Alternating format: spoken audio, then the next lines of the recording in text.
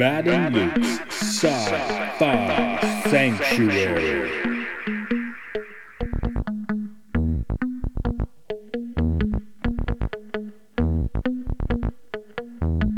The year is 3013. The galaxy is scintillating in the mellow light. Two galactic pilgrims seek out vistas in the samurai future to bring forth the unity of the cosmic shaman. Opening the door of the pantheon of mystics, the evil sorcerer wizard powers the engine of science, seeking to forever alter the sacred balance, travelling on effervescent balls of summer fire. It's 2021. Time to take a trip to the moon.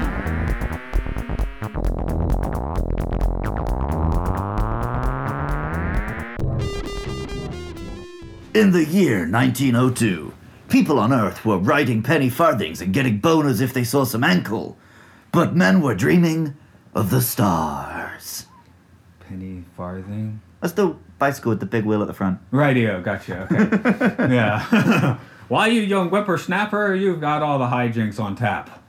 I've always got the hijinks on tap. Yeah. That's what they say about me. They say, look, he's got the hijinks on tap. I don't think that was actually proper old-timey speaking. What the fuck that was? I was just trying to work something out there. Yeah, we're getting into the... I think this legitimately is the first science fiction film. Wikipedia lists it as such. Okay, I mean, maybe someone did something in the garage, but hey, George Méliès did this in his garage too, more or less, which is 1902's A Trip to the Moon, which features a trip to the moon. Yeah. It's like that basically is the plot summary already. Yeah. What was weird? Like, you're watching it and it's like, oh, okay, this predates us having any knowledge of anything. Yet they're filming it. It's a weird space to be in. They had some knowledge of things. I assume they knew most of this was bullshit when they were making it. Well, it's for funsies, right? I mean, yeah. I mean, at this point in time... It's more of a surrealist art thing than an actual, science thing. Well, when they made this out, H.G. Wells and Jules Verne was still the new stuff, you know? You hadn't really split your science fiction and your fantasy yet at all. So it's all broiled up together for you in this one.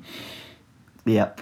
But I guess the first straight up first movie was like, watch out, here comes a train. And then I guess the Great Train Robbery is 1900. You're more knowledgeable about this period than I am. Okay, I guess I know my silent movies. Anyway, the first narrative film was 2 years before this, so this is pretty straight up front. Right. The one we were watching today is a restoration from about 8 years ago, I think 2012. It said 2010 was when they finally had it. Okay. The start of the film, when we watched it, had a little explanation of how it was made. Yeah. So the cut we were watching today was scored, recent restoration, scored by Air, the French electronic band. That was kind of groovy. And I'm now wondering if, because you said Air, known for the song Sexy Boy. Yeah. I don't think it is the same song I was thinking of. Dun, dun, well, it's a good song. You'll like it. I'm sure I will. But I don't think it's the same as the Shawn Michaels theme, Sexy Boy. Okay, maybe not. But yeah, this one, and the one we saw was kind of hand-tinted, which I always like to see a weirdly colorized silent film. It looks trippy. I like it when it was done at the time. Well, it's stuff like King Kong they've gone back and colorized since. I'm not a fan of that. Oh, no, that's annoying. Just colorizing this. But the idea with early silent films often was, let's hand tint this thing, you know? Right, so it looks cool. This one apparently was hand tinted at the time. They kind of had to redo it recently. Okay. But the whole effect. I have obsessions with, old Coney Island, so, it's all burnt down for 100 years now. But, for me, this is kind of like going in that weird Coney Island attraction at Luna Park or something. So if I time travel, the Chicago 1890 World's Fair or something like that's probably where I'd end up. 1893, something like that. Yeah, the song I'm a Sexy Boy, which plays when Shawn Michaels enters the ring, was written by Jimmy Hart, performed by Shawn Michaels and Sherry Mattel. He does the spoken word bits and she does the sexy boy. Maybe they were riffing off the Air song. I mean, Sexy Boy, No, because that's from 1992. Oh, okay. You don't. It's a phrase people use. Yeah. You can't claim the phrase "sexy boy." Well, yeah, but you can claim it the song "Sexy Boy." Yeah. This doesn't have sexy boys. They send pretty old men to the moon. Yeah, that's one of the weirdest points. Is like, I mean, I guess they were going like around the world in 80 days kind of explorers rather than like rugged, adventurous, discovering the new world explorers. But even in 1902, you knew that men like that didn't do your exploring, right? Yeah, so, okay, let's give the quick plot summary. Someone figures out how to shoot a space gun at the moon. A bunch of old men get into, like, a capsule and get blasted towards the moon and hit it in the eye. And immediately just decide to have a night's sleep before they do any exploring. Yeah. Why did they launch it in the morning? Then they wake up, start murdering some of the natives. The natives get pissed. They run away from the natives. They get back into their capsule. Fall back to Earth. They fall off of the flat moon back to Earth. And then, like, everyone has a party because they came back. Yep. That's where the Air soundtrack really worked out nicely. That did sound like a party with Air's music. Yeah. So that's the plot summary. But I've seen this a few times. I mean, I've probably seen it like 3 times, to be honest. But this was your first time, so... I'm riffing, but I did kind of like it. Their vision of the scientists is like alchemists. They got wizard hats on. They like convert some metal bars into chairs to sit down and stuff. So like Matt was saying at the start, it really does have that. This is before science fiction and fantasy were 2 separate things. So like your vision of space scientists is just wizards. Yeah, I mean, it's generally entertaining. The main problem is they were like, oh, we have moving actors. We can just leave it on them for like 30 seconds at a time. Yeah. The opening scene is just like excruciatingly 2 minutes of just some old dudes wiggling in a room. It's like, which I'm sure was like enough of a novelty in 1902. Whereas I'm like, get to the space stuff. But actually, like, the effects shots and stuff are really funky. They're very imaginative. Yeah. You were talking about the perspective just being, like, totally bizarre. Yeah, there's scenes where, like, there are houses in front of the actors, but they're, like, the size of the actors' feet. It's like the houses, they don't need to be there at all. It could literally just be, like, black there. It wouldn't matter. It could be, like, the side of the stage. I guess they were just trying to get across that these guys are on a rooftop, but... I guess, right, this is before film was a thing, right? So, on theatre, that's what you do. You have things to suggest something. Whereas now we're used to films, they're not taking the perspective of you are the audience at the theatre, they're taking the perspective of you are there in the room. Right. Whereas this was being made at a time where all they had to go on was theatre. So you're not supposed... The camera isn't literally there at this place. You're seeing a, like, reenactment of it. So that's why things like the perspective, things like when you see the stars... Instead of trying to actually show you stars like you see in the night sky, they are, 5-pointed pentagons. With faces in them. They have faces in them, and then they show you the constellation and stuff. Because this is interpretive. It's not... It's a theatre production. Yeah. More so than it's what we think of as a film. You said you had not seen Scorsese's Hugo, and it's been quite a while. I've probably watched A Trip to the Moon a few times since I've watched Hugo. Let's put it that way. It's not a bad movie, but it's not a revisitor so much, for me at least. But it tries to at least reenact the making of this kind of movie, and this one specifically, I believe, too. But, it basically just he's in his garage, more like a large warehouse space, and they just build these sets and do things and move on to the next one, and he's... if the movie is at all accurate, which it may not be, but, just let's make it as fantastical as possible. But I think that comes through in this movie, so it's not that much of an extrapolation. But I think it would have been, at this time, would have been like, oh, here's this new kind of play where the things are recorded in advance so they can do more things. Yeah. Whereas now, like, we of course think of something on the theatre and something in the film as so separate. And I guess at this point in time, imperialism was still cool with everyone. Yeah, because they go to the moon, they bump into the aliens, and the alien just, like, does a dance and approaches them, and they immediately murder it. Yeah, but granted, if you touch the Moonians, they do seem to just, like, explode into dust. Yeah, like, a creature that weak, you can't really be blamed for killing it. Horton wouldn't agree with you. The Horton who heard of who. These aliens are more alien than some that we would see even later. They made me think a little bit of like the Kappa in Japan. Like I can see that. Yeah, the or creatures. the lizard man from Flash Gordon. Yeah. But you can still kind of see the human face underneath. Well, that's what we did. You know, we talked about Flash Gordon and the sets and the design. This, like, obviously it's of a very different vintage, but does seem to share some space with the 1980s Well, Flash yeah, Gordon. it's that the 1980s Flash Gordon did the same thing of like, we don't care if it's real, we just want it to look funky. Yeah. So like their version of space is not how space works, but who cares? Which is definitely the case here as well. Yeah, the flat moon was definitely weird. I mean, that I don't know. I guess it's not a leap too far when you're making the very first science fiction film. I don't know if it was necessarily flat. Yeah, I just assumed it was because they fell off the edge. If you fall off the edge, it's unless it's a realm like. I do like that when to symbolize them hitting the moon, they had the moon with a face and the rocket hits it in the eye. But then it cuts to the moon's surface, and obviously that's not the scale we're operating at. But that's the one image I'd definitely seen before. That's one of the most famous images in film, basically. Yeah. I mean, half people, when you say the moon, even today, they'll probably have a quick flash of that. At least people like us who get into sci-fi films. Yeah. A couple things they weirdly got right, too. The shape of the rocket capsule was pretty much the Apollo capsule. Yeah, I mean, you get into it differently, but... because it didn't have the rest of the rocket. Right. It was just the capsule. And then also they did a water landing when they came back. Of course, they went straight to the bottom, but... Yeah, but then they floated back up. Yeah. They just landed with a bit more force, I guess. Yeah, they didn't think to use the parachute. Gus Grissom landing. I liked that Wasn't his fault. the moon was more realistic looking than their underwater scene. Yeah. Well, any of the Earth scenes, really. We talk about the houses and all that. So. I guess because the moon, like the fucking weirdness of it, fit.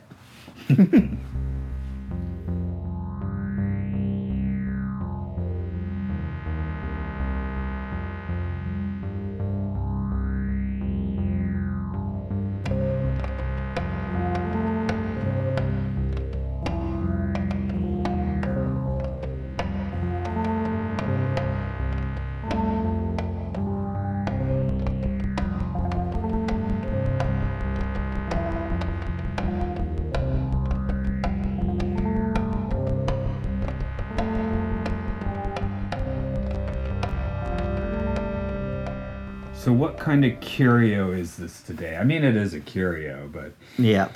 It's a pretty significant one. You do know the word curio. I used the word curio with Rob the other day, and he assumed it was a Britishism because he hadn't heard it. Oh, okay. But it's not, I guess. He's just thick.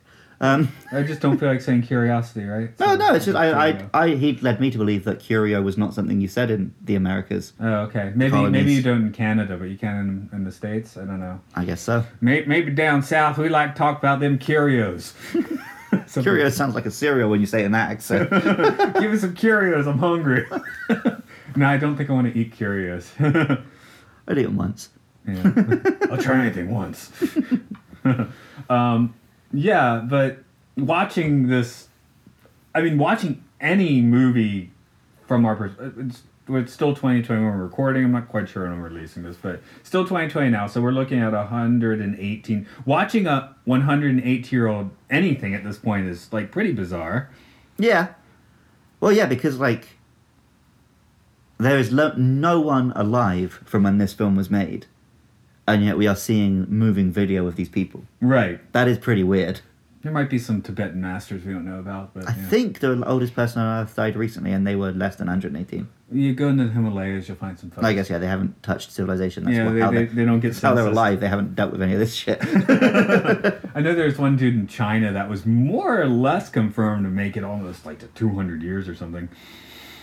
All right, you're going to have to But tell me what you mean by confirmed. Well, as in, he died like in the 1910s or 1920s, so it's in China. So Right. it's still, like, not It's what... just in China years, not... Well, it wouldn't be like what would be considered legit records today, right? Right. That's Because there's people in the Bible who live for like 600 years, but Yeah, 800, man. That's how Yeah. people used to live, man. before they were on their smartphones all day.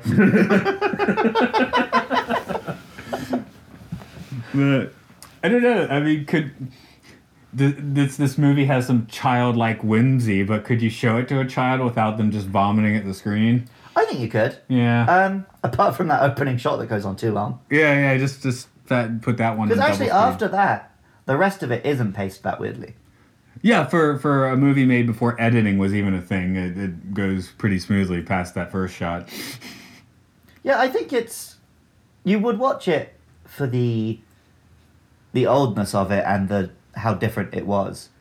I don't think there's like, you're not going to enjoy it as like an adventure or anything, because like King Kong, well, 30 years is a long time, but King Kong is also very old, but you can watch that and enjoy it as a film.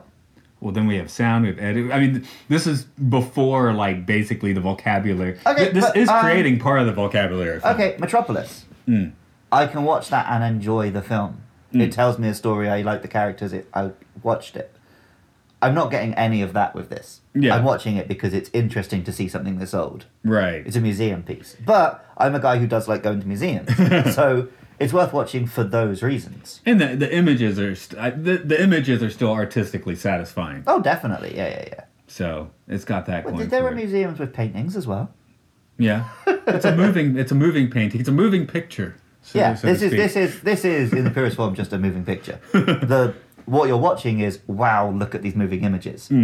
The fact that they kind of tell a story is secondary. Right. So, I guess we're taking the film school approach today with a couple of dirty words sprinkled in more or less, which, it's cool to do sometimes. That's Metal Luke Sci-Fi Sanctuary for you right there. Film school with dirty words. I don't know. The when they actually get like in the moon cave and meet some moon dudes, Oh, the Mushroom Land? That was it goes a bit Mario. Yeah. Everything's mushrooms all of a sudden. Except it would be like Mario you know. whaps people with his umbrella instead of jumping on them. Yeah, that so would Princess Peach, but Yeah, it would have been awesome if they jumped on the yeah, if we got a shot of one of these old guys jumping on a lizard's head, then like I'd be saying that Miyamoto definitely watched this. As is, maybe not. But yeah, we're just going for a short squib. I mean, it's a 16-minute film. I mean, we can't really talk about this much more in 60 minutes anyway. So I bet Yoshiaki Koizumi watched this because he went to film school. I think if you go to film school, you have to watch this. Yeah. In Chen Underloo, probably Metropolis, all those sorts of things. So you had this on DVD. I assume people can just watch this on YouTube. I'm pretty sure it's on YouTube, but I just happen to have that Air. Because Right. I like the band Air, so when it was like, oh... Yeah, maybe that exact cut isn't on YouTube because maybe the Yeah, you music's might, if you copyrighted or just something. YouTube it, it might be the black and white, it might be color, it might be... I mean, this is before, like, even a film had, like, a proper soundtrack, as in there was a score that someone would play on an organ in the theater. It, like, predates even that. So they would just play whatever they fancied. Yeah, because Metropolis has a soundtrack, but someone had to play the soundtrack. Yeah, the soundtrack is a book that comes with it, not a... Right. The sound book. But this has no sound. This is before books were a thing. Yeah, sure. I'll have to double check that. Citation needed. Them dumb people in the past ain't got no books. Have you seen the thing with Trump's tweets now? Was that... Basically every single one, Twitter just adds like, this is not true, please check, or whatever. But it's anything we say is like the real truth, man. No, the truth is what's decided by Mark Zuckerberg and Tom from Twitter. And, Tom Jeff from Bezos. MySpace. yeah, but the guy... Oh, I think the guy who runs Twitter is a Tom as well. Oh, okay. No, he's Jack. Jack Dorsey. Ah, Tom was from Cunt. MySpace. What's his full name? Jack Dorsey. Cunt. There's a comma there. But, So you know what? This is the first podcast of 2021. Let's start things off right. Let's not... If you meet Jeff Bezos, Jack Dorsey, or Mark Zuckerberg in the street, punch them. Punch them in the face. Punch them with a slight upwards motion so you send the nose in their bone through the back of their skull and kill them instantly. what if I just cough on him? Then it's 2021. People... It's all solved. As Oh. soon as the year clicks over, it's all gone, mate. It's all gone, Yeah, people. yeah. 2020 is bad, but then 2021 is fine. Everything's fixed. Yeah. Go out and shag a stranger. I'm not sure that's good advice. Better than the advice I gave previously. Go out and punch a stranger in the face. That's more Fight Club, I guess. But... Yeah. Oh, wasn't I meant to try saying that in like the first X amount of minutes to see if the algorithm picks up on it? Oh, oops. We're too deep in now. Yeah, they'll get fooled into thinking we're talking about George Millet's A Trip to the Moon. Anyway, anything I've said in this podcast is satire, but it's not. Is it? Well, that's the thing with satire. You never know. It's the Schrodinger's douchebag. If you're offended, it was a joke. You'll just have to pay attention for the subliminal NRA messages we include in every episode. Yeah. Yeah, and we just talked several minutes totally not about this film, so I guess we're finished. I think so, yeah. I think that's my new thing I'm going to do. I'm just going to be as horrible as I can on recordings to see if anyone's listening enough to actually reply to me. So next week, hear what I think about women and minorities. And I don't know, where can people talk to us about women and minorities? If you've been affected by any of the issues in today's show, you can find us on Twitter at MLSFSPod. We're also on Facebook, YouTube, and Apple Podcasts. Just search Matt and Luke's Sci-Fi Sanctuary. I'm not going to do the other plugs. This is I was going to tell you could probably finish there. So I got my space gun. Our listener has their space gun. You're going to load yourself into the capsule, and you're going to shoot your load into someone's eye.